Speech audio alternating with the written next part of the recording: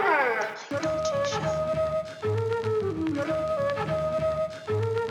you can, and you don't stop. 'Cause you can, and you don't stop. Oh, when you can, and you don't stop. What's up, everybody? Welcome to the Mike Dolce Show. In studio, we have Mr. Rudy Inaba. What's going on? Inaba? Inaba. Fuck. It's close. Damn. Rudy, you are the Director of Nutrition and Exercise for Synergenics. That's correct. Synergenics Corporate. Synergenics. It's corporate headquarters here in Las Vegas. Gotcha. Yeah. And it's a lot bigger than I had realized. I was we're relearning your bio. Yeah, we opened in 1997 here in Las Vegas as our number one center, being a tourist destination. And since then, we branched out into 19 centers across the country, and I believe we have about 5 internationally now. Wow. And what's the specialty? What do you guys do? So Synergenics, we are the leaders in age management medicine. We take a proactive approach to healthcare. We do a 4-tier view of your health and put together a program for you.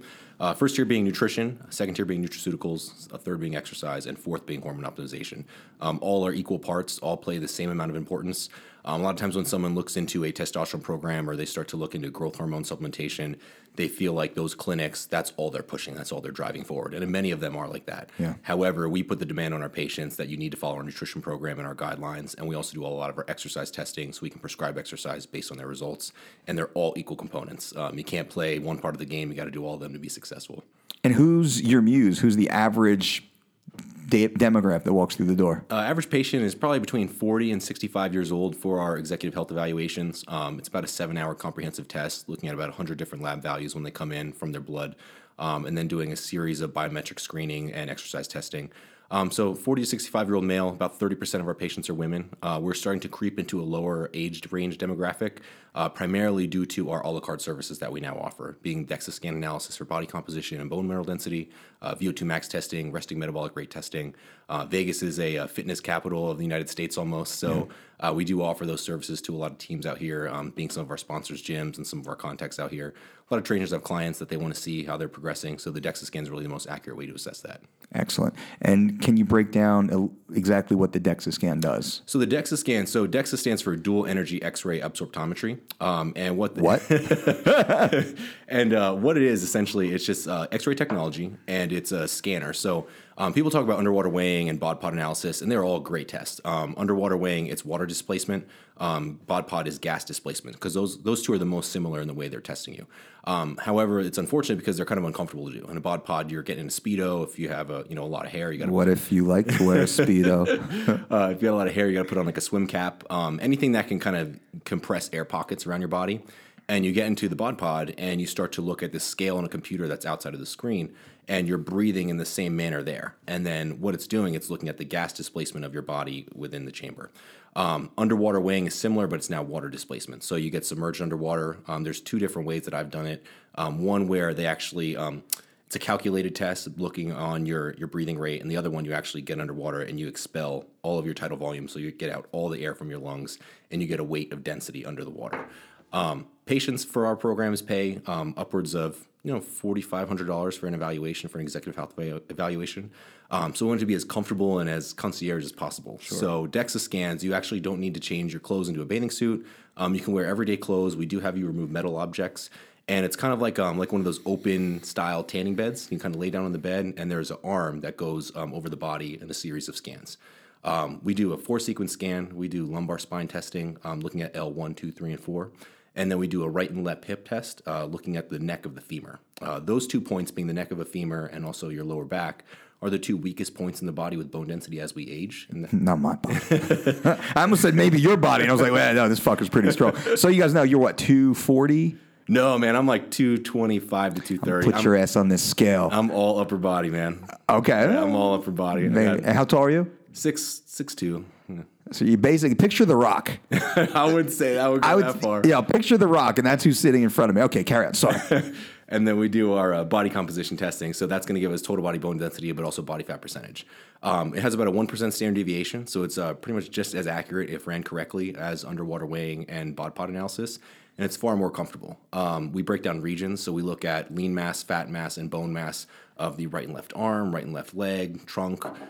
We can actually look a little bit deeper into where your body fat stores are, cutting it up into android fat, which is around the gut, gynoid fat, which is around the hips, and there's also newer technology with GE, who we partner with, called it's called Core Scan, which will actually give you a true measurement of visceral fat from the reading. Visceral fat being the fat that's inside the abdominal cavity and around the organs, which can be, over time toxic and inflammatory and lead to the onset of diabetes and metabolic syndrome. Damn. And so the easiest way to check body fat that most people would think is skin calipers, right? They got a trainer at the gym and he's, how fat are you? Like 25%. I'm 13%. Yeah. It's so variable, unfortunately. As far as accessibility goes, that's certainly the easiest thing working with a trainer. Skin fold analysis, it can be highly accurate as long as the tester and the testee, the person being tested, they're kind of abiding by those rules. If you ever had to do a skin fold measurement on a guy or a girl's thigh, who has a pretty significant amount of fat on their thigh, and getting the right kind of caliper reading, getting the right kind of pinch with your fingers on that body part, it's pretty difficult to do. It's going to take someone that does it fairly regularly, somewhat in a university setting that has someone overlooking them to make sure they're keeping those procedures going. Sure. So that's why a lot of trainers do resort to the handheld. You see them in all the gyms, the handheld bioelectrical impedance. Yep. Bioelectrical impedance is great, again, if it's done correctly. Yeah. There's things that can throw it off since it's relying on the water intake of your body and how hydrated your muscles are. If you're dehydrated or if you're, bloated or all these things, if women are on their period, all those things can throw a little bit of variation into your reading because your amount of water in your body is a little bit different. So, what do you think about the InBody 770? We actually run it in 2 of our centers, I believe. We run them alongside the DEXA. So with the DEXA scan, it's radiation. You get a small amount of radiation. Now, the state comes out. The state comes out every 2 years to do an assessment on all of our machines. And what they compare it to is about sitting outside in Las Vegas for 20 minutes. So summertime out here in Vegas, people are outside all the time. So, DEXA scan analysis isn't really that much in comparison. You actually get a lot more radiation flying from East Coast to West Coast. Yeah. Now, we offer the in-body just as another way, as another method, because some gyms do have that now available. Like I know our office in Houston, they'll have patients come and visit every quarter to do the DEXA scan. And if they want to do a check-in in between that, maybe every 6 weeks, they alternate that with the in-body. Okay. So they never really put one set of results compared to the next set of results, because sometimes it's apples and oranges. I mean, they're two different testing methods, but they do track it both over time, just so they have 2 pieces of information. If someone is well hydrated and they're consistently hydrated before each test, they haven't excessively sweat, they haven't worked out excessively beforehand. If all those things are in place, you have a really strong repeatability and somewhat validity to the testing. There you go.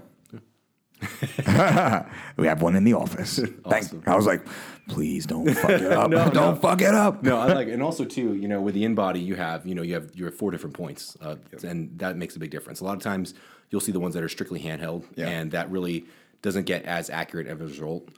Again, if it's something that you just need to test and retest, something at home for yourself, just to track which direction you're going, follow the guidelines as far as like the prerequisites to follow before you do a test. And you see what direction you're going into. But if you want something like really valid as far as like an absolute result, the more sensors you have, the better. Yeah. And for us, obviously, here, it's convenient. Yeah, I mean, that lends itself perfectly to the environment that we're in right now. Yeah. But now that I know that you actually have a DEXA scan available a la carte, we can start sending some of our in-house clients or those that come into town up to see you, which is awesome. Yeah, they're pretty expensive. I mean, DEXA scans, it's tough for like a business to own for if sure. you're not like in a clinic. DEXA scans, brand new, are probably around like 80 to 100 grand. If you get like the larger models that have like a larger weight capacity, those are maybe upwards like 120. Is there a maintenance fee on those? So there's contracts. Once you get in a payment contract, it usually covers maintenance. I work with GE pretty closely on those, again, since we have so many centers. But the maintenance can get you after, the point when it's all paid for. Sure. But, it's nice. I like having it for us because our patients and the people we work with, when you're really watching your nutrition, you're getting coached, as frequently as you can. You're getting your program consistently updated. You're running VO2 max tests to update your interval training. You're on, potentially hormone optimization if it's indicated clinically. We see really significant changes on the DEXA scan. We see like a 10% drop of body fat sometimes in guys as little as like 12 weeks. So it's really valuable for us. A lot of hospitals, they'll have DEXA scans, but they just don't have the software to measure body composition. They'll typically be using it for the aging woman who has osteopenia or osteoporosis. Sure. They'll really only call that bone density scan maybe every 2 years because it takes a little bit longer to change bone density. We do all the bone density changes every year at least because we do see dramatic changes due to our nutraceuticals and also hormone potential. And that's the increase. Yeah. Gotcha. Yeah. Interesting, man. Yeah. So I want to jump to from this, not a hard change, to blood work. Yeah. You know, because we hammer and hammer. So everybody listening, I'm going to assume has had their blood work done within the last 3 months. Okay. I'm gonna assume not. I know. I'm sticking up for them. Yeah. But that's what we hammer every 3 months. If not, my God, it better be every 6 months. Yeah. Like, don't go a full year. Yeah. Why is that? You know, it's really important. You know, it's just like, I mean, think of it as like, you know, keeping tabs up on your car. I mean, you want to make sure that everything's operating correctly. You know, you can buy a new car, everything's running smoothly, but things start to deteriorate, they start to break down. And, you know, a couple years later, you have like this major multi-$1,000, you know, repair you need to make on your car when really, you know, an oil change here and there, something small like that could have kept it up in shape. So doing the blood work is really important, not only to see how your, you know, diet's been and also how you've been, you know, what kind of inflammatory things have been going on. With blood work, we look at about 100 different lab values, anything from what you would look at as far as nutrition being your glucose, your insulin, your hemoglobin A1C, your lipid panel, so HDL being your good cholesterol, LDL, triglyceride levels. We also look at high sensitivity CRP, which is a C-reactive protein, and that's a large marker for chronic inflammation. A normal range is it's like 0 to 2. For our Cenogenics patients, we try to keep them between a 0 and a 1. Again, we always look for optimal.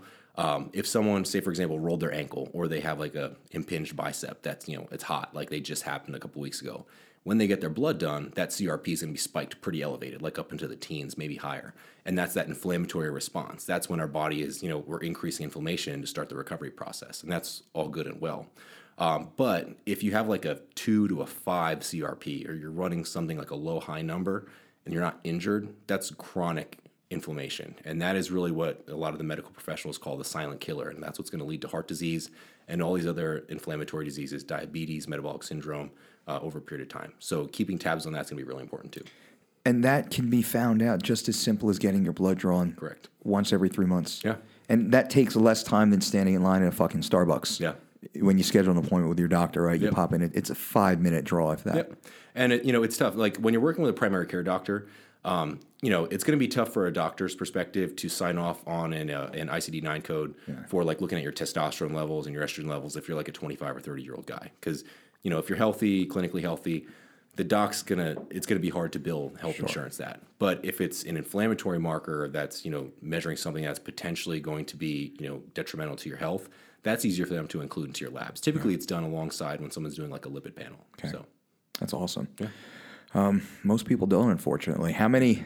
Oh, vitamin D too. Vitamin D. Yeah, vitamin D. You know, a lot of times people vitamin D is not like this like sexy romantic supplement, but it is Not in your house. It's extremely powerful. You know, a vitamin D level less than 20 is considered vitamin D deficient. However, you know, who wants to be, you know, passing as a D student? No pun intended.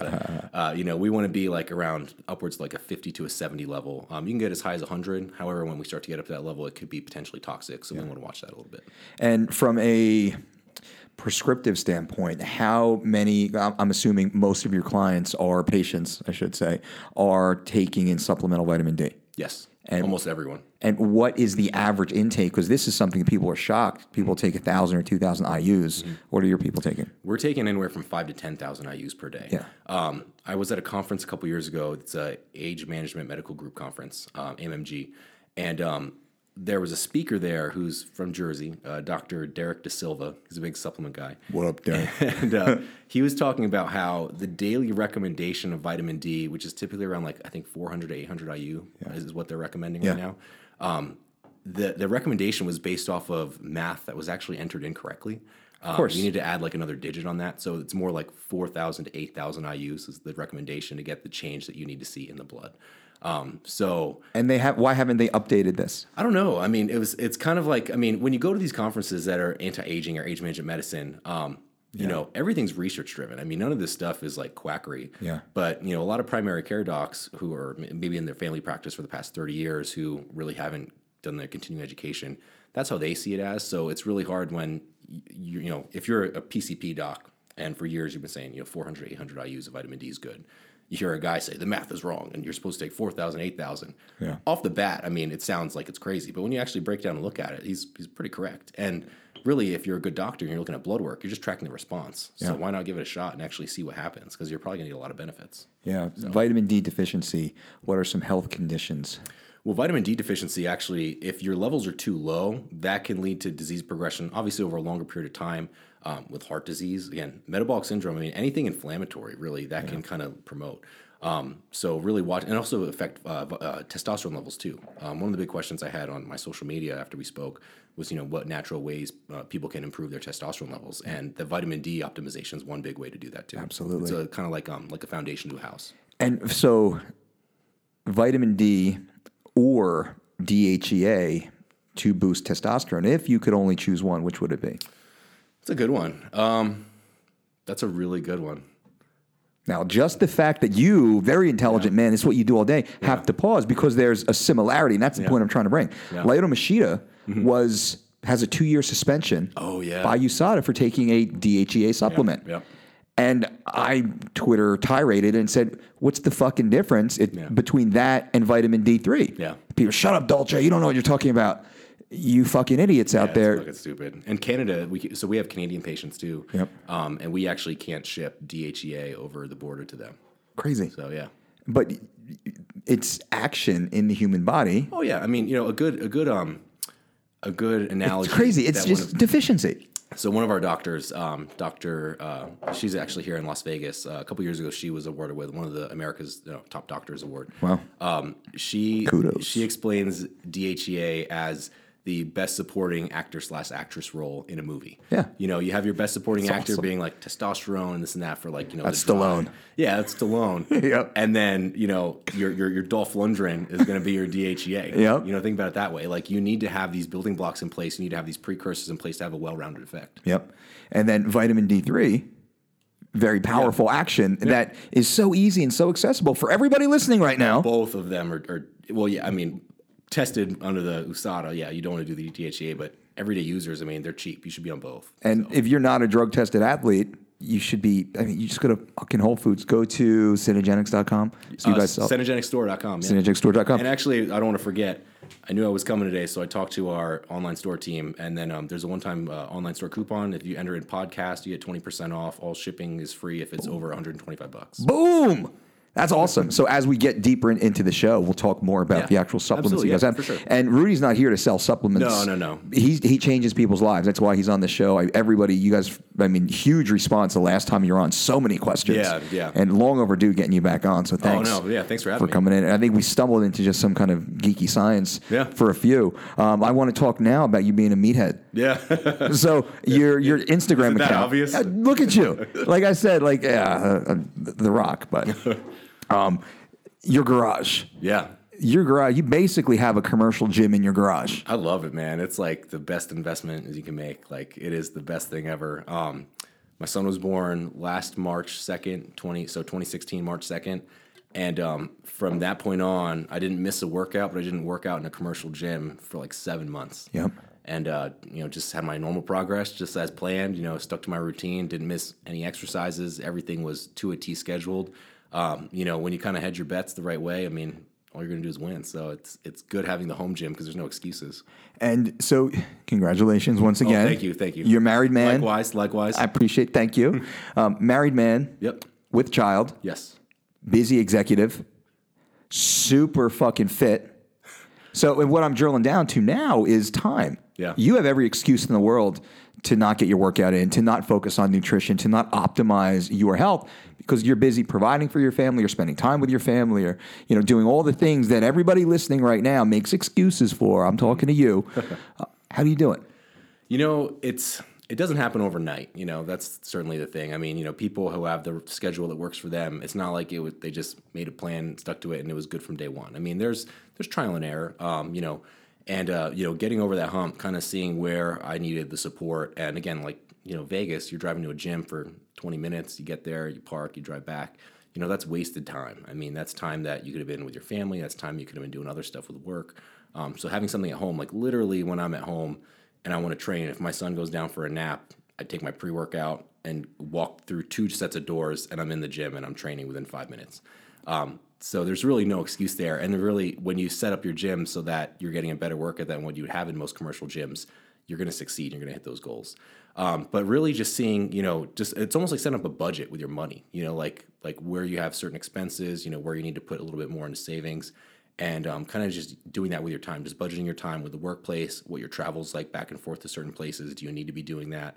How much time you want to spend with your family? Like, even if it's like last night, I worked out after my son went to sleep, and it was late for me. I mean, I'm not used to working out at like 8:30 at night, but you got to do it. And again, if I don't have to drive to a gym and I just walk through a couple doors, it's a lot easier to stick to. And the time-wise, so what time do you wake up? Like, give me a quick snapshot of schedule. I really like to show examples so everyone listening understands, and I know they do. Like, let's stop complaining. Let's fucking start. And how to, like, you successful guy, how do you do it? Because it's not always perfect. Yeah. If shit goes off the fucking, was my daughter back cycled after daylight savings time. Yeah. She's waking up literally at like 3:30, 4:30 in the morning. And then she's like, Daddy, like, let's roll. Yeah. So it took me a week out of my training. So I had to like stack my training later on at night, which I hate to do. Yeah. Messed up my own sleep, but it's what dads do, right? Yeah. So what do you do? So my wife gets up for work at 4:45 a.m. Monday through Thursday. Wow. So I'll stay in bed because the baby, he's in his crib at home. So I'll stay in the bedroom with him probably until he gets up, which is around like 5:15 to 5:30. So she's getting ready for work, and then I take care of my son while she's doing all that. And then she's out the door by 6:30, and then from there, I kind of get myself and him set up to kind of head out for the day. I leave for our nanny's home at around 8 o'clock, get to my office at around 9, and I'm at the office probably like my 9 to 5. Granted, I'm answering emails in the morning via my phone and also on my laptop at home, but I'm actually physically in the office probably from around 9 to 5. Come home, I'll actually pick him up on the way home, and then wait for my wife to get home at 6:30, and then I'll either train as soon as she gets there, or I'll actually train after we eat dinner and go to sleep. I kind of like to know ahead of time because I do kind of time my carbohydrates around training, either pre and also post-workout. So I do want to make sure that I'm kind of fixing that around, because that is what I felt helps my training improve and stay intense, and also keep body fat levels low. So if I know I'm going to have a short workout because of my time schedule, I'll dial back the carbohydrates pre-workout, maybe load a little bit more in the back, or the other way around, kind of play around that way. And why would you do that? I love this. So the gold right here, people. So carbohydrates are your brain's number one source for energy. Now with keto's great for certain things, but for high intensity training, being sprinting, being resistance training, repetitions, and even for like combat sports where you need cognitive function. I mean, combat sports aren't just two meatheads going into a ring or a cage and just fighting. I mean, you're trained in significant varieties of skills that you're kind of using your head as a library. I mean, talking to a couple of my buddies that compete, it's crazy to think what goes on in their head when they're looking at different combos that their opponent's throwing and how they're going to react and how they're responding. A lot of things are happening in your brain.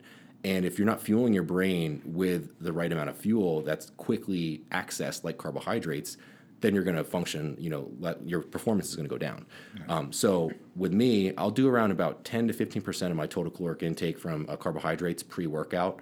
Then I'll do 40%, 45% in my post-workout shake in form of a liquid. And then my first meal after training is when I'll do probably around 30%, 35% of the remaining carbohydrates. So you're basically getting 3 carb feedings per day. 3 carb feedings, probably think of it as like a half serving pre-workout and then 2 large servings post-workout. Yeah, and the keto program, the keto lifestyle is very popular right now. Oh, huge, yeah. And it's popular for, let's say, 3 reasons. The first reason is because it sounds cool. Yeah. It sounds cool to say fucking keto. Yeah. And that's awesome. The second one is it's relatively easy. Yeah, it is. That's to conceptualize. Just don't eat fucking carbs. And that's probably the biggest problem is most people, they don't follow the ketogenic meal plan accurately. They simply follow a low carb, very low carb diet, and while never achieving ketosis, they're not aware of that. They just think they're keto because they're free of carbohydrate free. Yeah. And then the third part is, so the first part is because it's cool. The second part, third part is because it works really fast for a short period of time, enough to get you to be like, yeah, this fucking works. Yeah. And what we've seen here is the vast majority of people, they bounce out, and they bounce pretty hard when they slingshot out of a misappropriated keto concept into processed carbohydrates. It's 2 months typically of metabolic damage or emotional issues. I mean, just the whole cascade. So thoughts? So keto is, so we don't necessarily recommend keto, as far as a cetogenics approach. It's all based on, where the person currently is at and what the priorities are. Yep. And most commonly, and this is most people going on a diet, is that you have too much body fat. You're insensitive to insulin response. So your insulin sensitivity is poor. You're at risk for metabolic syndrome, type 2 diabetes. So losing fat, really overall in your entire body is probably the number one priority to maximize your health right now. If you're a smoker, cutting out smoking is the first thing. If you're an overweight ex-smoker, then cutting out your fat's the next thing. So keto is good and low-carb dieting is good because you do get a dramatic increase quickly. Not so much that you're, in my opinion, eating keto. It's that you're really improving your insulin sensitivity, which is going to, insulin sensitivity being like if you're a person, insulin's a good thing. I mean, we have insulin responses in our body to function as normal human beings. Time out. More anabolic hormone, insulin or testosterone? I'd say most anabolic insulin, most optimal health testosterone. Okay. Continue. Sorry. So, USADA. So with carbohydrates. So take a healthy person, have a carbohydrate meal, and then carbohydrates get broken down into glucose. Glucose is into our bloodstream, and insulin's job is to take the glucose out of the bloodstream, essentially sucking it out of the bloodstream and shuttling it into the cells, being the fat or the muscle cell. Depending upon your body fat levels and your activity levels, where it goes is somewhat of a crapshoot. Now, if you time your carbohydrate meals around training, then you're more likely to shuttle that into your muscle stores as glycogen storage. Now, what happens is that over time, if someone's eating carbohydrates frequently, almost too much, like if their carbohydrate intake is not balanced with their activity levels and with their expenditure levels, then we start to have this overconsumption of carbohydrates. There's constantly glucose into the bloodstream, and then insulin is consistently pumping out. And from that, when we pull out the glucose into a fasting blood draw, your insulin levels are still high, even in a fasting state, because they're just used to pumping out insulin all the time because you're eating carbs all the time. And what's poor about that is that that's going to lead to excess fat gain. That's what's going to lead to metabolic syndrome, carrying the weight around the gut, around the love handles, so it's difficult. Now, when we cut out the carbohydrates within those first 6 to 8 weeks before our next set of follow-up labs, we're now shutting down that stimulus of glucose in the blood, at least as far as the heavy set goes. Do you pull the carbs completely or you just reduce it? So I always like to say that we teach optimal and we negotiate the middle ground with each individual patient. So ideally, we would cut carbohydrates as far as all the dense carbohydrates, we would cut down as much as possible, being your rices, your potatoes, your pastas, whether it be rice pasta, whole grain, whatever it is. Really, if you are a 40 to 65-year-old male who's not really exercised that aggressively in the past 10 to 20 years, you're kind of like overselling yourself thinking that you need the carbohydrate for your physical activity level. Yep. So we'll dial it down to maybe 2 to 3 servings of a fruit per day at the most, pairing that with a fat or protein to kind of help slow the digestion process. But after that 6 to 8 weeks, and we look at the follow-up labs, and now we see insulin sensitivity, your fasting insulin levels are now less than 2, which is the lowest recordable measure we can see. We know that, all right, now you're metabolically functioning much better and you're sensitive to insulin, so now you can eat carbohydrates a little bit more. Now, if you're still over fat, it's still not a qualifying factor for you to take in a ton of carbohydrates, maybe a little bit post-workout to kind of fuel the training, fuel the recovery process. But we don't really kind of push more moderate to high carbohydrates until someone is body fat levels around 15% or lower, if they're exercising regularly with resistance training and high-intensity interval training, and also if their blood work is there. So really, carbohydrate consumption is really based on those things. If their blood can handle it, if body fat levels can handle it, and also if it's fueling their exercise well. What's the ideal body fat percentage? Depends on the goal. A lot of people come in and they want to say, I want to be single-digit body fat percent. Yeah. And then my next question is, have you ever hung out with a guy who's single-digit body fat percent? That's a great fucking question. Is that the guy you want to be all the time? Yeah. And most cases, I hate that guy. No, it's no. I used to be that. So 20% for men is what's considered normal, and then 25% for women is what's considered normal. Now, I tell everyone a heads up when they do a DEXA scan. DEXA scan is like having the hardest teacher in the world who's going to grade you on every little misprint you've ever done. because it's getting everything. It's getting subcutaneous fat, intramuscular fat, and intra-abdominal fat. So a lot of guys who maybe think they're like 20, 22%, they'll come in and they're like 30. Women, I've seen body fat percents as high as like 45 to up to 52% body fat. Granted, these are older women who have had a much longer time to build up a higher body fat level and also not really exercise and lose muscle mass and all this stuff. But it's a very aggressive test as far as what the results are like. Strip naked. And 20 strangers are going to stare at you and then tell you what they see. Yeah, right? Exactly. So 20% is what our first goal is for men. Sure. 25% is our first goal for women. Now, from there, we try to see, it's kind of, again, it's order of operations. What's our first way to get a win, to kind of get our first W on the board? Yep. And that's hitting that first percentage point. From there, we want to see, all right, let's look at your trunk fat levels. Because now on the DEXA scan, again, we can differentiate between total body fat, trunk fat, android fat, leg fat, arm fat, whatever. So trunk fat is going to be like your torso and your hips. Now, if that is above 20%, that's also increasing your risk for metabolic syndrome and diabetes and all these other things like heart disease, because that's primarily intra-abdominal fat that's around your organs. So we say, all right, now the next step is we want to focus on the trunk fat and get that below 20%. Now, to do that, you're going to lose a little more fat. What might happen to your total body fat? It might be down to like 15, and your trunk will be 20, and that's good. So really, from that point on, once we kind of hit those factors where we want to say, all right, all these levels are in check for managing your disease risk properly, where do you want to take it? Do you want to go lower and do like a photo shoot? Do you want to take some pictures or go on to a beach vacation? You want to get down to as close to 10% as you can? Or do you want to put on some muscle mass? Do you want to try and put on some mass now and maintain this 15% total body fat and 20% trunk fat? Because clinically, you're in a great spot. Your risk factors are low. You got your levels where we need them to be to manage. And now it's really what you want aesthetically and what your goals are. And that's where it kind of shifts.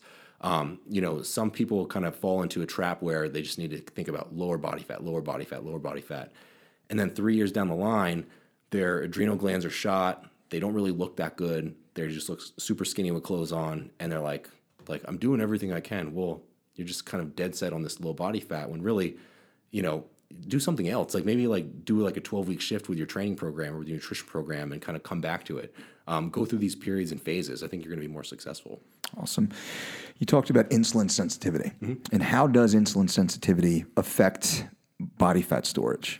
It's huge. It's huge. Yeah. Really, with insulin sensitivity, I mean, if you have high fasting insulin levels, which would mean that your insulin sensitivity is poor, you're going to be accumulating body fat pretty quickly. If you have really good insulin sensitivity, that means your insulin's functioning well. It sees carbohydrates, insulin pops up, shoots that glucose right out of the blood, and then you're good to go. So that's what we want. And that's much easier to put on muscle mass. It's much easier to lose body fat through training and through diet if your insulin sensitivity is improved, being low fasting insulin. There's some products out there that are also beneficial. Berberine is a good antioxidant that can be used for managing. It's kind of like a glucose disposal supplement. There's a bunch. That's kind of a new category out there. Different antioxidants, different ingredients, even things like old school stuff like vanadyl sulfate. Those are all things that people can use that are insulin mimetics, or they're also glucose disposal products that help improve insulin sensitivity. So if you were to describe the body of someone who has poor insulin sensitivity, what would they be carrying? How would they feel? Be central adiposity, so central body fat. So around the waist, around the midsection, they're not like the ideal body image that most men would want or most women would want. Hip heavy. Yeah, belly heavy, waistline belly heavy. Always fatigued. One thing, speaking about fatigue with body fat levels, a lot of people don't understand is that, people always say, "Oh, I lost weight. I have so much energy. I feel great. I should have done this a long time ago." Well, why is that? Is it because you just look better in the mirror? Partially, but your heart is supplying blood to your tissues. And your heart's a muscle, so it's working. So you need energy to make the heart work, right? So muscle is active tissue. So your muscle tissue has a metabolic return. So you burn fat with it, you get stronger, it helps support your bones, it helps do all these things, these functions of life. So muscle is like a high return investment. Body fat still requires blood supply, obviously, but it doesn't really have that metabolic kind of return on it or investment other than what we need to survive. If you're walking around with 30% body fat versus 10% body fat, you have excess. Now the heart still needs to supply pump blood to muscle and fat all day long. So as you lose that extra pounds of that fat, that's no longer tissue that your heart needs to supply blood to. And that's in turn really going to help with your energy levels. Would that be a reason why the leaner, lighter, more fasted of the elder population live longer? Potentially. Now, And that's just a curiosity. I don't know if there's been studies that's on certainly that. potential. So, so there's things called telomeres, right? So on our DNA, so our strands of our DNA, there's caps on them. Now, so we have our chromosomes, and they're inside the DNA. Now, the DNA, we have telomeres. Now, telomeres, think of them like if I take a shoelace, right? If I pulled your shoe off, we took the shoelace off. I'm ticklish, bro. Be careful. The tips of the shoelace are always plastic, like plastic coated. And why is that? It's to keep them from fraying and wearing down and destroying the shoelace. Telomeres are that supporting piece of our chromosomes and of our DNA. So what they are is that if you have long telomeres, you have more healthy cells, and it represents longevity essentially. Now, as you smoke cigarettes, as you carry a lot of body fat levels, if you have, diabetes, heart disease, all these things, this is all metabolic stress and damage on the body. And those telomeres start to shorten. And the more short telomeres we have, that longevity is going away. And that's when we get closer to death. Each time we have cell division, that's when we're aging. And having the telomere caps there and having a strong amount of telomerase is really important to kind of maintain the integrity of the telomeres and of your health. Boom.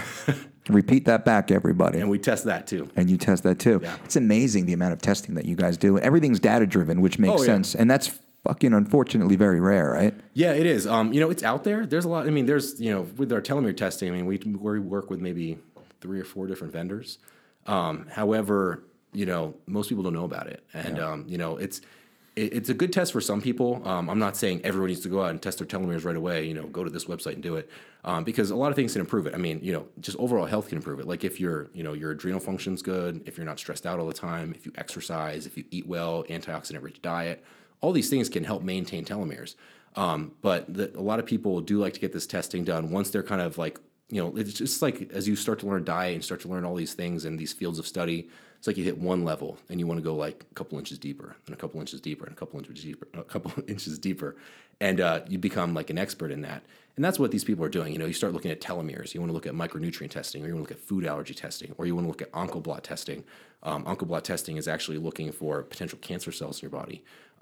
New Amsterdam Genomics, we do genomic testing now too, as well at our centers, and that's looking at your genetic risk factors to all these diseases. Wow. So it's like you don't need to do all that to live a healthy life, but as you start to knock off like your healthy checklist of, all right, I need to do X, Y, and Z to get this. All right, well, what else can I do? What else can I do? We offer those services. So. Have you seen an increase in lifespan for your clients? Like, is there any data that would show that? We do. We have, God, I wish I brought that study with me. We worked with a couple different, we worked with some, I think, Nevada School of Medicine, Miami School of Medicine, UCLA, looking at some of the data.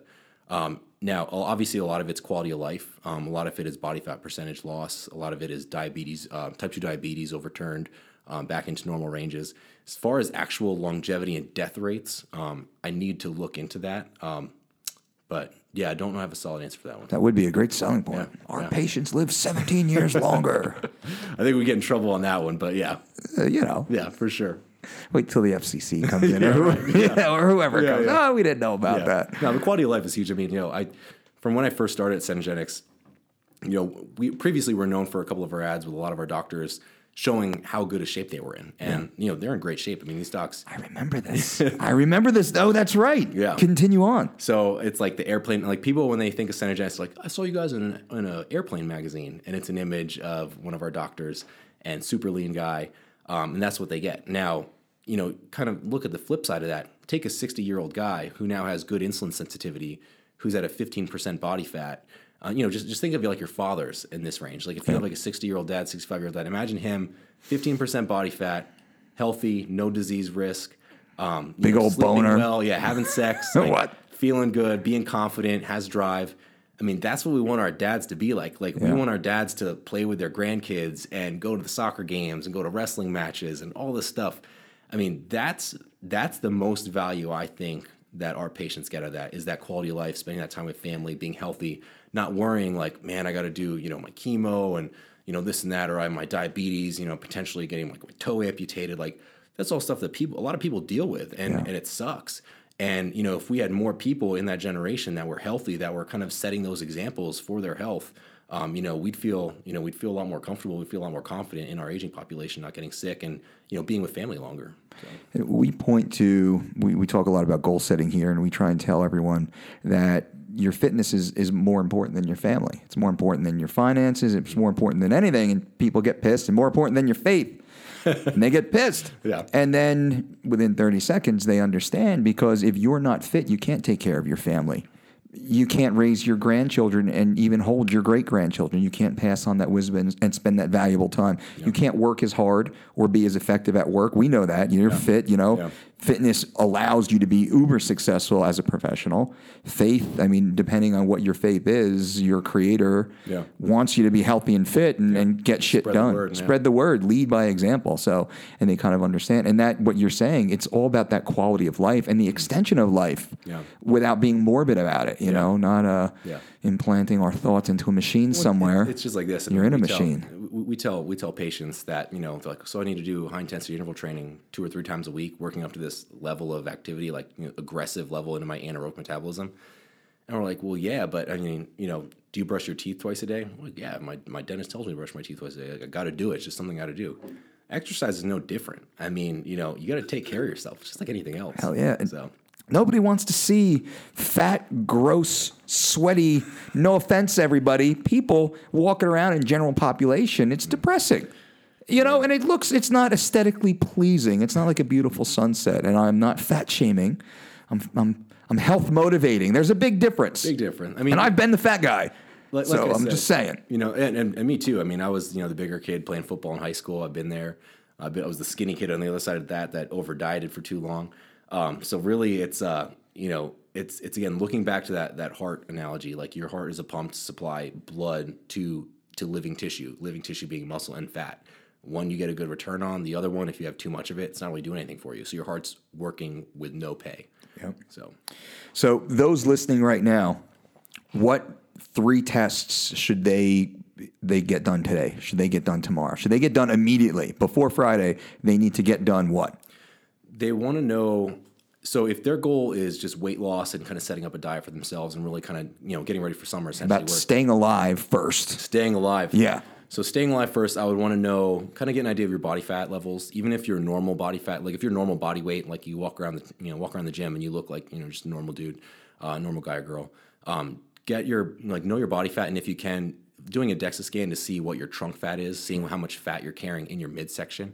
Again, that's the most risky stuff that can lead to disease development. What I would also look at is, I mean, I'm going to just say blood work, because that encompasses a lot of things, from vitamin D deficiency to chronic inflammation to testosterone and all that other good stuff. And then other than that, I mean, I would do the VO2 also. I mean, looking at how well your heart can function at peak performance. Most people don't do like an exercise stress test until they see a cardiologist when they're like above 40 years old. And even a stress test with a cardiologist is taking you to around 85% of your perceived maximum, or your calculated maximum, sorry. And then it uses a calculation to look during your recovery to see how well your heart is functioning. But during that live test, you actually don't functionally go to full exertion. The VO2 max test, you actually go to a perceived maximum level of effort. So you're taking your heart to its true dynamic function and then seeing how you respond. I was just back east in northeast Pennsylvania for the historical snowfall that we had, 24 inches in a day, and in March. Jesus. And they were like, it was like one day, and we looked on the news, and there's heart attacks all over the place. And think about it: if you're in a rural area, people maybe don't necessarily exercise. Maybe they go to the gym, but they're like reading a book on the bicycle or something. They're not really pushing themselves that hard. And then they go and shovel snow. You got 2 feet of snow, and you got 20 yards of a driveway to do. You're pushing your heart to a limit that it's not gone to before. Wow. It's cold, so your vasoconstriction, so your blood vessels are tighter, so your blood pressure is going up. Probably had a cup of coffee before you went outside, so that's even doing more so on the constriction. People have heart attacks, and you see it a lot in wintertime in these cold areas with that first snowfall. So, having your heart being healthy and knowing what your heart can handle at peak performance, you'll know that from a VO2 test. Boom. That's crazy. And you guys actually saw in the news what people were dropping in their driveways? No, heart attacks, yeah. Holy fuck. Yeah. My fucking mom. It's scary. She refuses to let the local kid shovel her truck out. No, she's got to let him do it. Ma. Yeah. She's like, well, if you guys lived here. Like, whoa. She's still in Jersey? Still in Jersey. Nice. She's, just retired. God bless her. Come out? All the time. She comes out for a couple of weeks. Grandkids. Yeah. Can't keep her away. Yeah. But we're like full time and then go visit Jersey in the fucking summer. Yeah. Wintertime is I like Jersey in the summertime, man. It's awesome. Of course, you got the people call it the armpit of Jersey. I was like, have you ever gone to like North Jersey, like mid North New Jersey? It's gorgeous. that's home. That's you're talking about my hometowns. Yeah. It's heaven there. Yeah. Small little popular surf, Hills skate, fish, and like the rock, like the cliff fronts and different colors. It's fucking nice. Yeah, there's real humans. Go to New Jersey. Go to Jersey. It's change the summer. The summertime. So someone just asked, because we've been kind of live streaming on Facebook, live got a good streaming angle on me then, Insta. right? You got a great angle. Okay. You look awesome. All right, cool. Handsome man right there. Your hand looked massive too. My Uncle Creepy glasses. You had black ones last time you were Yeah, here. I still got them. Okay, I I got some like flavor. that. You got some style, homie. I like that. So a lot of questions about back fat. Okay. Mostly from guys, as it seems. So there's a couple interesting stuff. Back fat being like lower back fat, like love handles, or like upper back fat. Lower back fat. Lower back fat. That's also tied with insulin sensitivity and also potentially estrogen levels. Charles Poliquin does his biosignature courses where he talks about, he does skin fold testing. He kind of trains people up on that. But he also talks about kind of different estrogen receptor sites in the body and where you're going to be storing more body fat levels. I haven't looked into it aggressively. Like, I'm not really sure of the validity. I don't want to promote it in any way by any means. Could be right, it could be wrong. But for someone that does have excess levels of body fat levels, like in the love handle area, it could be linked to an elevated estrogen level. So again, that's why blood work's important. Looking at your estrogen levels, what you can do to supplementally to maybe reduce those levels. We need estrogen. We don't want to say go take bodybuilding drugs and block out your estrogen completely. You still need it. It's good for sex drive and bones and all these other benefits. But maybe managing a little better through nutraceuticals, but also through diet. Cruciferous vegetables, things like cabbage, cauliflower, broccoli, Brussels sprouts, they're really high in indole 3-carbinol. And indole 3-carbinol it's going to help with estrogen metabolism. So if you have excess estrogen floating around your blood, having that on a daily basis, some kind of those vegetables, maybe sporadically throughout the day, on a regular basis, can potentially help you with metabolizing that excess estrogen. And then what type of nutraceutical? There's a couple things. You can actually supplement directly with I3C, so being the indole 3-carbinol. We actually, not to put a plug in, but we also have one, the Estrofreeze is in the performance line. It's a Norway spruce lignin extract, which is actually used to be a pharmaceutical in Norway for estrogen management. And we also have apigenin stacked with that. So those are two natural ingredients that have been used to help manage estrogen levels. How powerful would they be to some of the bodybuilding anti-estrogens? They are, so just like anything else, like bodybuilding is a world, I love bodybuilding, don't get me wrong, but bodybuilding is a world of extremes in many cases. So for example, like testosterone, like if a bodybuilder who's taking testosterone, maybe he's taking maybe 1,000 milligrams a week or something, which is 10 times the standard HRT amount, typical HRT amount. Now, his estrogen levels might go through the roof, so he would need a prescription, an Anastrozole or a Novadex or Letrozole, any of those things that he would use from the black market to get that back down. In that scenario, if you're taking that much testosterone and have that much of a conversion of aromatizing an estrogen, I don't think an over-the-counter product would work.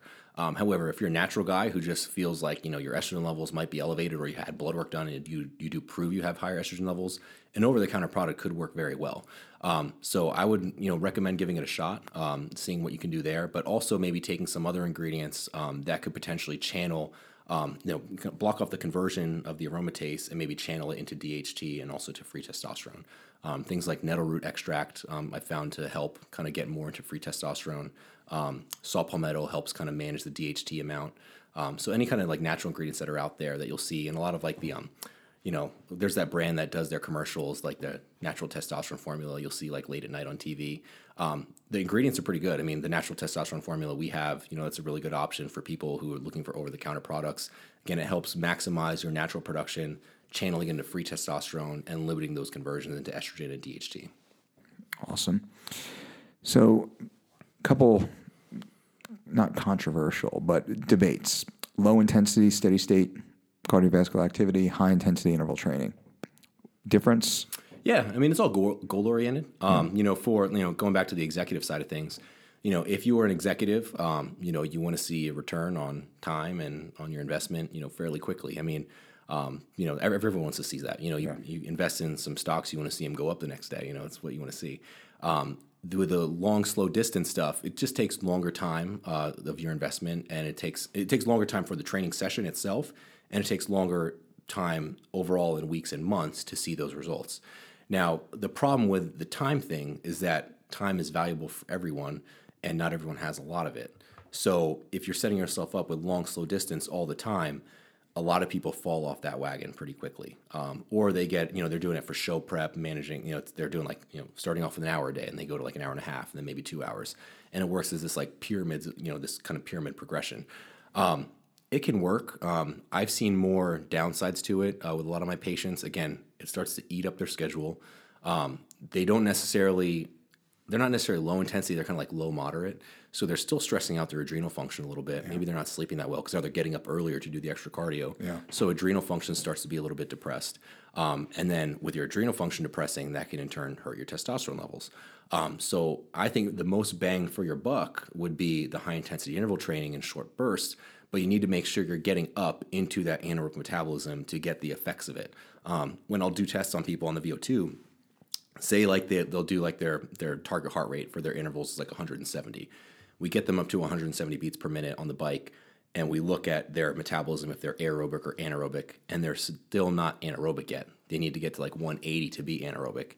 Now, the problem with that is that they're training at home unknowingly in that submax level, thinking they're doing interval training, but they're not doing it. So they're getting frustrated, but they're still in a high enough level where they can stress out their adrenal function. Yeah. So if I say, all right, 170 is not your goal, we need to go up to 180, but now we're going to cut down your target time from 60 seconds down to 15 seconds. And you're going to rest for about another 60 seconds and repeat another 15-second interval.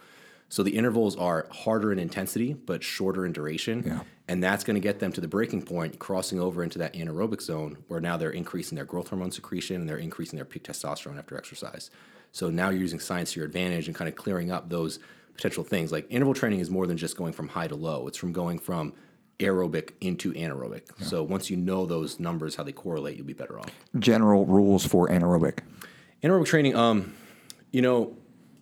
it's kind of like what I say with like New Year's resolutioners. It's exercise. I think I said that on the last podcast too.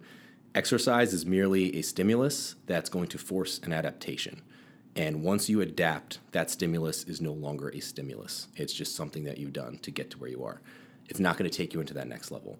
So continually updating your program. So with high-intensity interval training, for example, if someone comes in on a VO2 and they get up to like 180, and that's their anaerobic threshold, and we look at their recovery zone after they tap out and the test is done, we do about a 2 to 3 minute recovery. If their heart rate doesn't drop back to, so say the first test, they hit up 180, and it takes them like 3 minutes to get back down into like a comfortable range, being their aerobic zone. And we would maybe start off with a 3-minute rest period for that initial person. Now, fast forward 12 weeks. If you're still doing 180 and you're resting 3 minutes in between your targets, it's too long of rest. You're getting actually way below that moderate intensity aerobic zone. We need to maybe cut the rest period down to even a minute at that point, or maybe a minute and a half. Maybe we need to extend that interval from 15 seconds to 30 seconds or even 45 seconds. We want to increase the difficulty of the test so we can elicit the same response. A good thing, if you're not going to do a VO2 test, is going off of your breathing. Picture, for example, if you got 2 suitcases in each hand. They're like 30 to 40 pounds. And you pick them up and you go up 2 flights of stairs as hard as you can. Put the bags down. You're going to be sucking wind. Legs are going to be on fire. Your chest is going to be on fire. You're probably going to have your hands on your knees, bent over a little bit, and you're going to hear yourself sucking wind like that. When you hear that noise, that is an excellent cue that you are in your anaerobic zone and you are in an oxygen debt and you're producing more CO2 than consumed oxygen. So that's a perfect example of how you should feel when you're anaerobic. For someone to do a VO2 test and say their anaerobic zone is X, and then 6, 10 weeks, 12 weeks later, they're still getting up to that zone, but they don't hear that noise with them breathing, they don't feel that way, then they know it's no longer a stimulus. It's not making that reaction. Interesting.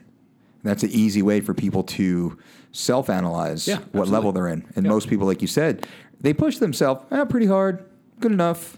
I'm good. I did my time today. I'm breathing, I'm sweating, but they don't get themselves into the anaerobic zone. As far as high-intensity interval training, you should work hard enough to make yourself feel like a beginner at exercise for it to be effective.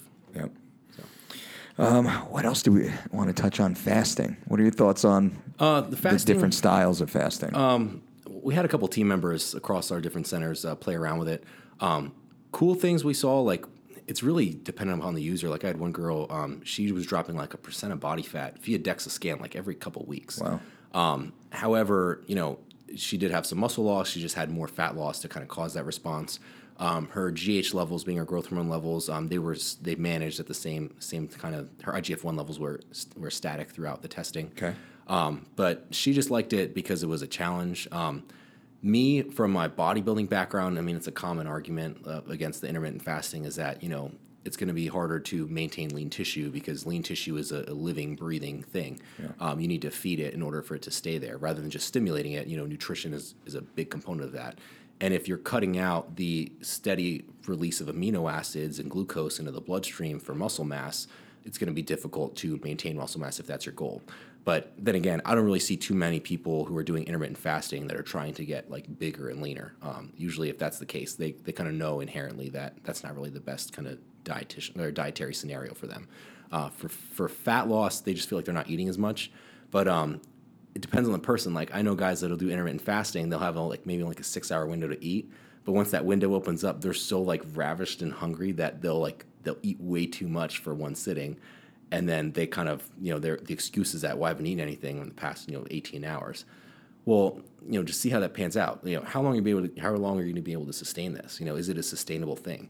The best practice and the best diet you can do for yourself and for your goals is something that you can repeatedly do day in and day out for a long period of time.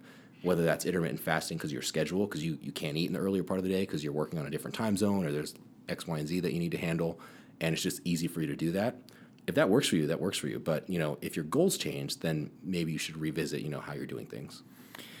And what about the newest spin on intermittent fasting and keto is, I call these second and third lives to keep some oxygen into like paleo a few years in the paleo solution and all that stuff. The keto, it's, again, like we said earlier, it's just like people like saying it. I mean, like that's cool. I mean, I was on a fucking keto, bro. Like, oh, I had a call with a friend, and he was like, "Yeah, my wife's like an expert in keto. She read like 2 or 3 books on it." I was like, "Come on, she's well read." I mean, she's well read. Yeah, I mean, she has a newfound passion for it, which is awesome. But I mean, it's not the again, it's application. I mean, keto, if it's going to work for you in the short term for fat loss, then yeah. There was a question I got on Twitter. Maybe a couple months ago, asking if keto was a good option for combat athletes. And I was like, and right off the bat, and there was like tags like low carb and keto and this and that. And all these like low carb and keto book writers, responded like, yes, it's great for athletes. Talk to so-and-so. You look at all the athletes they're referring to, and it's all like ultra endurance athletes whose primary fuel source during their mode of exercise is fat. Yeah. They're not tapping into glycogen stores. So, of course, they're going to be able to perform at a competitive level if they are endurance athletes eating a lot of fat.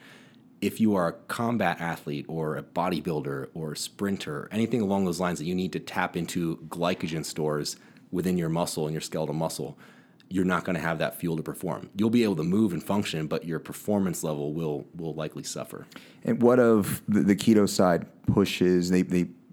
They try and make the argument that the body actually prefers to run on ketones. The body does not want to run on glucose. I don't know. I mean, there's arguments back and forth. People cite literature back and forth. Let's say there's equal studies on both sides. There's not, but let's say there is. Yeah. From a practical perspective, that's what matters most. Yeah. Practically, what do we say? So practically, I mean, it depends what the action is. If it's like day to day, like if me and you, we're not working out today, we just have business stuff, we're answering emails, you're doing lectures, you're doing, certifying courses for trainers coming in, we can function on ketones. I mean, that's fine. I mean, it's, we still have memory recall, we still have all these other things going on with our brain. We're still functioning and walking around being human beings. But if we're going to go into a gym and kind of hit our anaerobic targets in a sprint, and then we're going to go ahead and lift 85% of our repetition max in a squat for, as many reps as we can for, 4 different sets, that's, ketones are not our most favorable fuel source for that scenario. for day to day walking around. Why you keto shaming, bro? You know, like if me and you walk around the desert and like hunt for food all day and kind of like make camp in the woods and kind of wake up in the morning and try to do the same thing over again, keto's fine. I mean, if we want to, you know, the whole thing is like arguing like, you know, cavemen eat this and that. And I'm not bashing paleo at all. I mean, I think paleo has a lot of great aspects to it. But, you know, to say that fat should be our pure and only sole fuel source, you know, because it's keto and that's how we were and that's how we're raised. We're not the same people. I mean, we do different, we're the same people, but we do different things. I mean, cavemen didn't exercise. They didn't go lift weights for like an hour and like run sprints. I mean, they ran and sprinted when they had to, and they had to lift things when they had to. It was more so like more active daily movement versus structured exercise. And not once to twice a day for an hour, 20 minutes, you know. And also too, I mean, like look at, you know, MMA guys. I mean, you know, you have striking, you have grappling, you have strength and conditioning, you have flexibility work to do, you know, you have meditation, all these things. Yeah. There's all these different physical demands that require a variety of fuel sources. Now, again, fuel sources, we can adapt to anything, but it's what's most quickly available to perform. And for some people, you know, if like when we talk about like sprinters, like, you know, 100th of a second is the difference between first and last. So we want to, you know, take that risk when, you know, glycogen is our number one fuel source for our brain and our muscles in that high intensity anaerobic performance. You know, do we want to take that risk and just solely rely on fat if we're in a highly competitive sprint? So it's difficult. You had spoken earlier about micronutrient deficiencies. Now, if you're following a keto diet, and I call these exclusionary diets, and I'm not, it's, you know, our stance is very solid that those are not the most efficient way to optimize health and performance. Short term, it can be done. And then there's some outliers that they can operate really fucking well for whatever reason. Yeah. But we're talking to 80% plus of the population right now for most of your life. Yeah. Exclusionary diets aren't the way to go. We always focus here as our principles on micronutrient density is the most important aspect of our nutrition. Yeah. And then we'll build out our macros and total caloric intake from there. And then we'll, you know, waive, you know, loading times like you do. You know, you have your pre-post workout window and then first meal after workout. Yeah. Awesome. We stack a little bit more carbohydrates into breakfast, but depending on the individual. Some of because our athletes are training 2 hours after that for, you know, same kind of concept. Absolutely. So is it, and we made the point, and we see data. I won't spill my thoughts to you first. How much more difficult is it to optimize micronutrition from an exclusionary meal plan? That's if you like fine do keto, do paleo, but where are you getting all your macros when you have this issue? Yeah. You have a smaller group of foods to pull from. Yeah. Now, again, that's the tough thing, and especially when anyone does like. When anyone starts to exclude certain foods as like a rule, like with keto or like with those kind of other diets that kind of drop certain things, you kind of inherently drop other things, not because you have to, but because you start to get in your routine. Like, this is what I eat for breakfast when I'm running keto. This is what I eat for lunch when I'm running keto. This is what I eat for dinner. You know, fruit and vegetables, you know, fruits aren't really that mixed in. Vegetables, you kind of stick to your guns, stuff that you can handle and that you want to eat. Yep. Now that alone, I mean, just from doing that, that's going to be exclusionary on micronutrients if you're only eating maybe like 4 different fruits and vegetables during the day. Tack that on to other carbohydrates you may be consuming, like, you know, sweet potatoes with, you know, a lot of antioxidants in them, all these other foods. Your micronutrient deficiency is going to go through the roof. And people will wonder why. Well, like, oh, I'm losing weight and, you know, I'm feeling good, but, you know, I have these levels that are off. Maybe my testosterone's dropping, my zinc levels are going down, all this. You know, again, everyone's different. But yeah, I would have to agree that in general, in general, it's just, it's short term, they can handle it. But as far as like long-term lifestyle, I think you're going to come into some roadblocks. And you're going to need to make a couple changes. Now, that doesn't mean what you did was wrong. It just means that, you know, that the new you, that new person with the new body fat and the new, you know, blood work, you need to make a slight adjustment to kind of stay on the right path. Yeah, and our concept is more like long-term, wide variety, micronutrient dense, you know, go through our principles.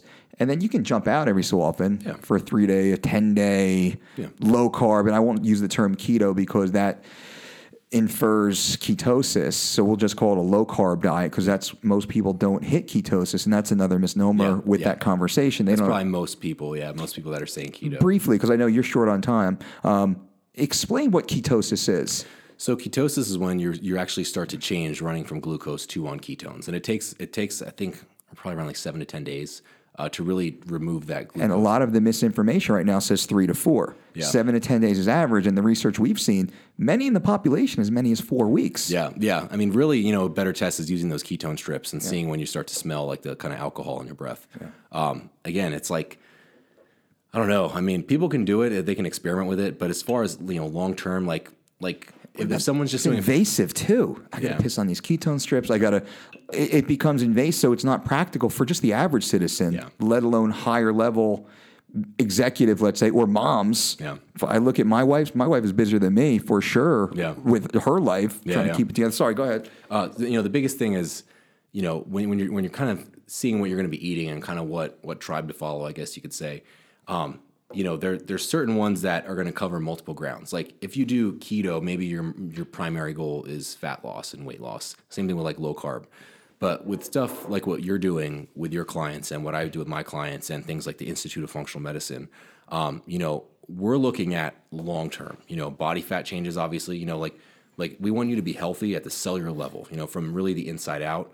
If you're carrying excess fat on your body, you're going to lose that as a secondary effect of just being healthier and eating more nutrient-rich foods.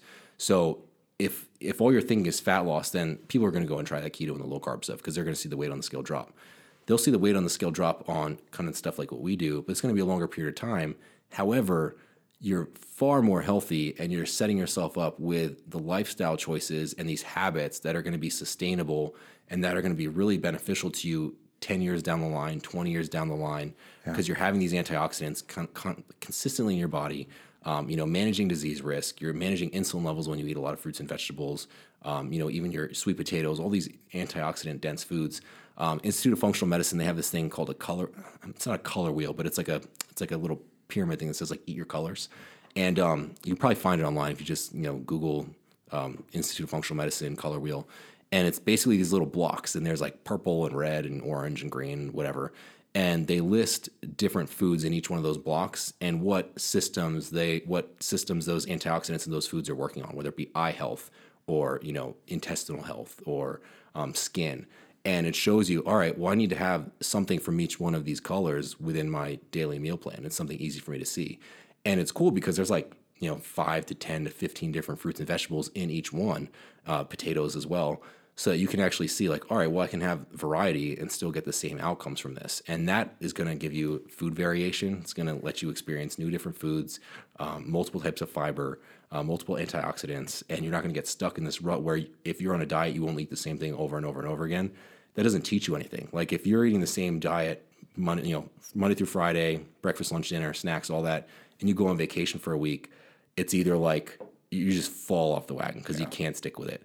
However, like the post that you have, like, you have plan A and you have B and C and D, and the more options you have in your head and your library of foods that you can eat, the easier it is to adjust wherever you are, whether it be a fast food restaurant where you can get the next best thing or like a upscale steakhouse on the strip. There's a lot of things you can do.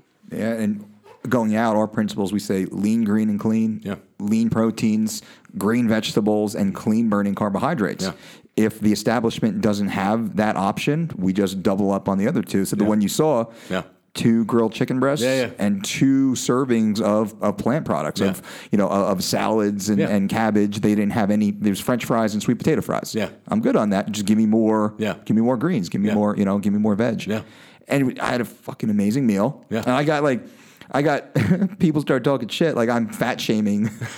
Let's let people have fun, Dolce, and it must be nice high up on your horse there. Saying like, no, like here it is. This is me sitting in the middle of population. 2 out of 3 of the people in there will die because they're making these type of decisions thousands and tens of thousands of times per year. Yeah. It's not their one time. Yeah. Fine, enjoy the one time. Yeah. But I could have too. Yeah. I've earned my ability to have my one time. I'm not going to fucking good. Yeah. Give me I feel better, and that's part of it. Yeah. I feel better. I live better. Everything in life is better. And a lot of those out there, not listeners of our show, they don't feel that. They don't know what that means. Yeah. So they battle back. It's cool to see what you guys are doing. Mm-hmm. And you're changing the game. You're taking science, but you're making science accessible to average people. I mean, it's elite. Yeah. I mean, what you guys are doing is very rare because Vegas is one of the HRT centers of the world. It feels like, but I've been in Dallas, Texas, and every fucking bathroom you walk into, the testosterone ad. Yeah, it's insane. So it's awesome to see what you guys are doing. Now, what's next? What's the innovations? We just launched the genomic testing, which is really cool. So we plan on expanding that. Myself and Dr. George Shapiro, who is president or co-president, I believe. I could be wrong on that title, so don't quote me on that. But he's at our Cenegenics New York City office down in Financial District on Wall Street. Okay. Him and I went to the Arnold and spoke about really the Did you advancements. compete? Yeah, I don't think so. But we spoke on really the advancements in age management medicine and the new terminology that's shifting towards is precision medicine. Okay. Because kind of separating stuff that like what we do at Cenegenics, again, to the other like kind of anti-aging kind of clinics. With precision medicine, it's very different from your typical experience. Like generally, like when we grow up, the doctor was a place you went to when you weren't feeling very good. The doctor made an assessment, recommended something for you to take. You took it, you felt better, you lived along your way, and that was it. So it's kind of like you went to it when you needed it. Yeah. With precision medicine, you're pretty much healthy going in as far as you know. There's no like short-term sickness or anything. You meet with your doctor. You do all these tests like what we do. We do genomic testing. You do hormone testing. We look at your VO2 max. We look at your body composition. We put together a plan for you to execute over a period of time, almost immediately. We follow up. We do follow-up blood draws. We look to see how you're doing. Our doctors look at the blood as a healthy individual, how you're progressing. You talk with your nutrition exercise team members to update your programs. We do all these things proactively according to what your levels are like and what your goals are to have you live a healthier life over time. So you never really have that experience of having to go to the doctor when you're sick or when you're trying to battle disease. Obviously, we need that care. That's not knocking that at all. We need that. But we want to be as proactive as possible and kind of take care of ourselves early so that we don't need to do any of that.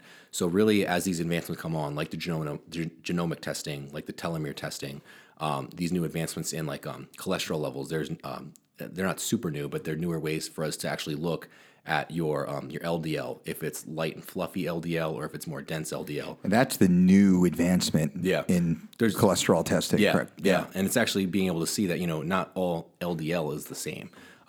Classically, we say LDL is your bad cholesterol, but we still need some of it. And when we break down a little bit further, we get to see which one's the better one and which one's the one that we don't want to have as much. And are there targeted ways to improve the ratio? Yeah, I mean, typically through diet and exercise, and kind of seeing where it goes there. Nutraceuticals. Crazy how much is regulated through diet and exercise before nutraceuticals and pharmaceuticals come into play.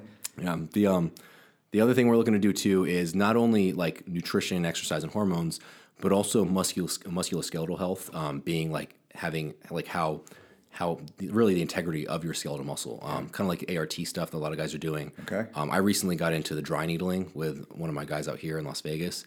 From an injury I had, my lower back, my erector seized up and my glute seized up, and it got to the point where I actually had like a lateral shift. So you have like your sternum, right, and your belly button, and then your hips.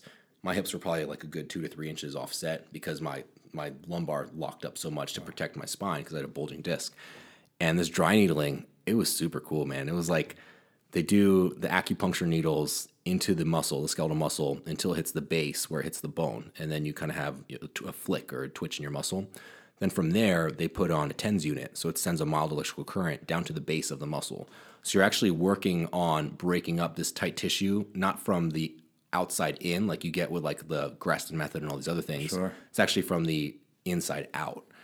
So it's really cool. I mean, I got it done within 4 days. I was walking around pretty good. I probably started working out within 4 days after the injury. Wow. Yeah. So that kind of stuff, kind of seeing who we can partner with, what kind of testing we can do to see like functional assessments, like a sit to stand kind of thing for an elderly population, what kind of hip sway we have when they're standing on one leg, and how we can integrate some of those things. So that's something new that we haven't integrated yet into our centers, but I do feel like there's a lot of potential because there's a lot of value in it. If someone comes in injured, they do X amount of treatments, and now they're moving, better than they were before the injury happened. Ton of value there. That's going to help them recover better. That's going to allow them to get back on track with their exercise. That's going to help their quality of life. Young dads like us, I mean, like when I hurt my back, like getting up off the floor and trying to pick up my son was like ridiculous. Yeah. And this got me back within a really short amount of days. And you realize fitness is the most important aspect of being a dad, right? Yeah. That's where it all ties in. So everybody listening, how can they get in touch with you professionally? If they want to set up an appointment, they want absolutely. to, whatever, a la carte, however it goes. So professionally, they can reach me at my email address. It's R Inaba, so the letter R, INAB as in boy, A, at Cenegenics.com. And if you want to, you can also get me on social media and just say, hey, I'm interested in getting an a la carte service with Cenegenics. You can direct message me that, and I'll get that set up with our centers. We have 19 centers across the country. All of our centers offer a la carte. I'm sure it would be, you can reach out to them directly if you like, or you can reach out to me and I'll connect you with the nutrition exercise team member at that location. They all come through to Las Vegas to train with me and our team here before they go out to their own existing centers. So they're all coming here to learn. They're all exercise physiologists with ACSM and NSA certifications, typically master's degrees. So we have a great team. I'm really thankful. I have a new woman coming in tomorrow, training for our Beverly Hills office. She's a Army vet. Finished up her master's in nutrition, and then next week I have our exercise physiologist coming in from our Puerto Rico location in San Juan. Wow, so you guys are just expanding. Yeah. Big. And you're the director of fitness, or director of nutrition and exercise through that center, which is awesome. Well, on Instagram, on Twitter, you are at renegade_PRFM. Correct. Which is, you have to follow this man on Instagram. You're one of my favorite follows, actually. I love when you fucking post because I laugh, but you're smart as shit too, and there's lots of good takeaways. Yeah, just don't hold me to my company title on my Instagram. I like to keep some of my own individuality in that, but share the same kind of positive and quality information to everyone. So it's a different delivery of the exact same science, which is fun. I enjoy that more. That's more my style. I mean, like what we said before, we want to make education fun. And we could spit out the same dry social media if we wanted to. It's just white noise at this point. I mean, people are going to learn the best when you can kind of make that connection, and a lot of people do that through humor. And hopefully, people get that when they see what I post. So awesome. Well, Rudy, thank you so much for being on. Really appreciate it. Again, everyone can contact you. Inaba at, I said it correctly. Yep. Cenegenics.com. At Cenegenics.com and at Renegade_PRFM. I'll be posting about him over the next couple of days. So just check out the Instagram and Twitter feed. And my friend, I appreciate it. So let's get you back here soon. Absolutely. All right, guys and girls, hope you enjoyed that. And we will be back in a few short days. Go back and listen to our catalog if you haven't. I mean, obviously, go back and listen to Rudy's last episode, Science the Fuck Out of This, and continue on through the journey, the rabbit hole of the Mike Dolce Show. Until next time, don't count calories, make calories count. Boom! Cause you can't.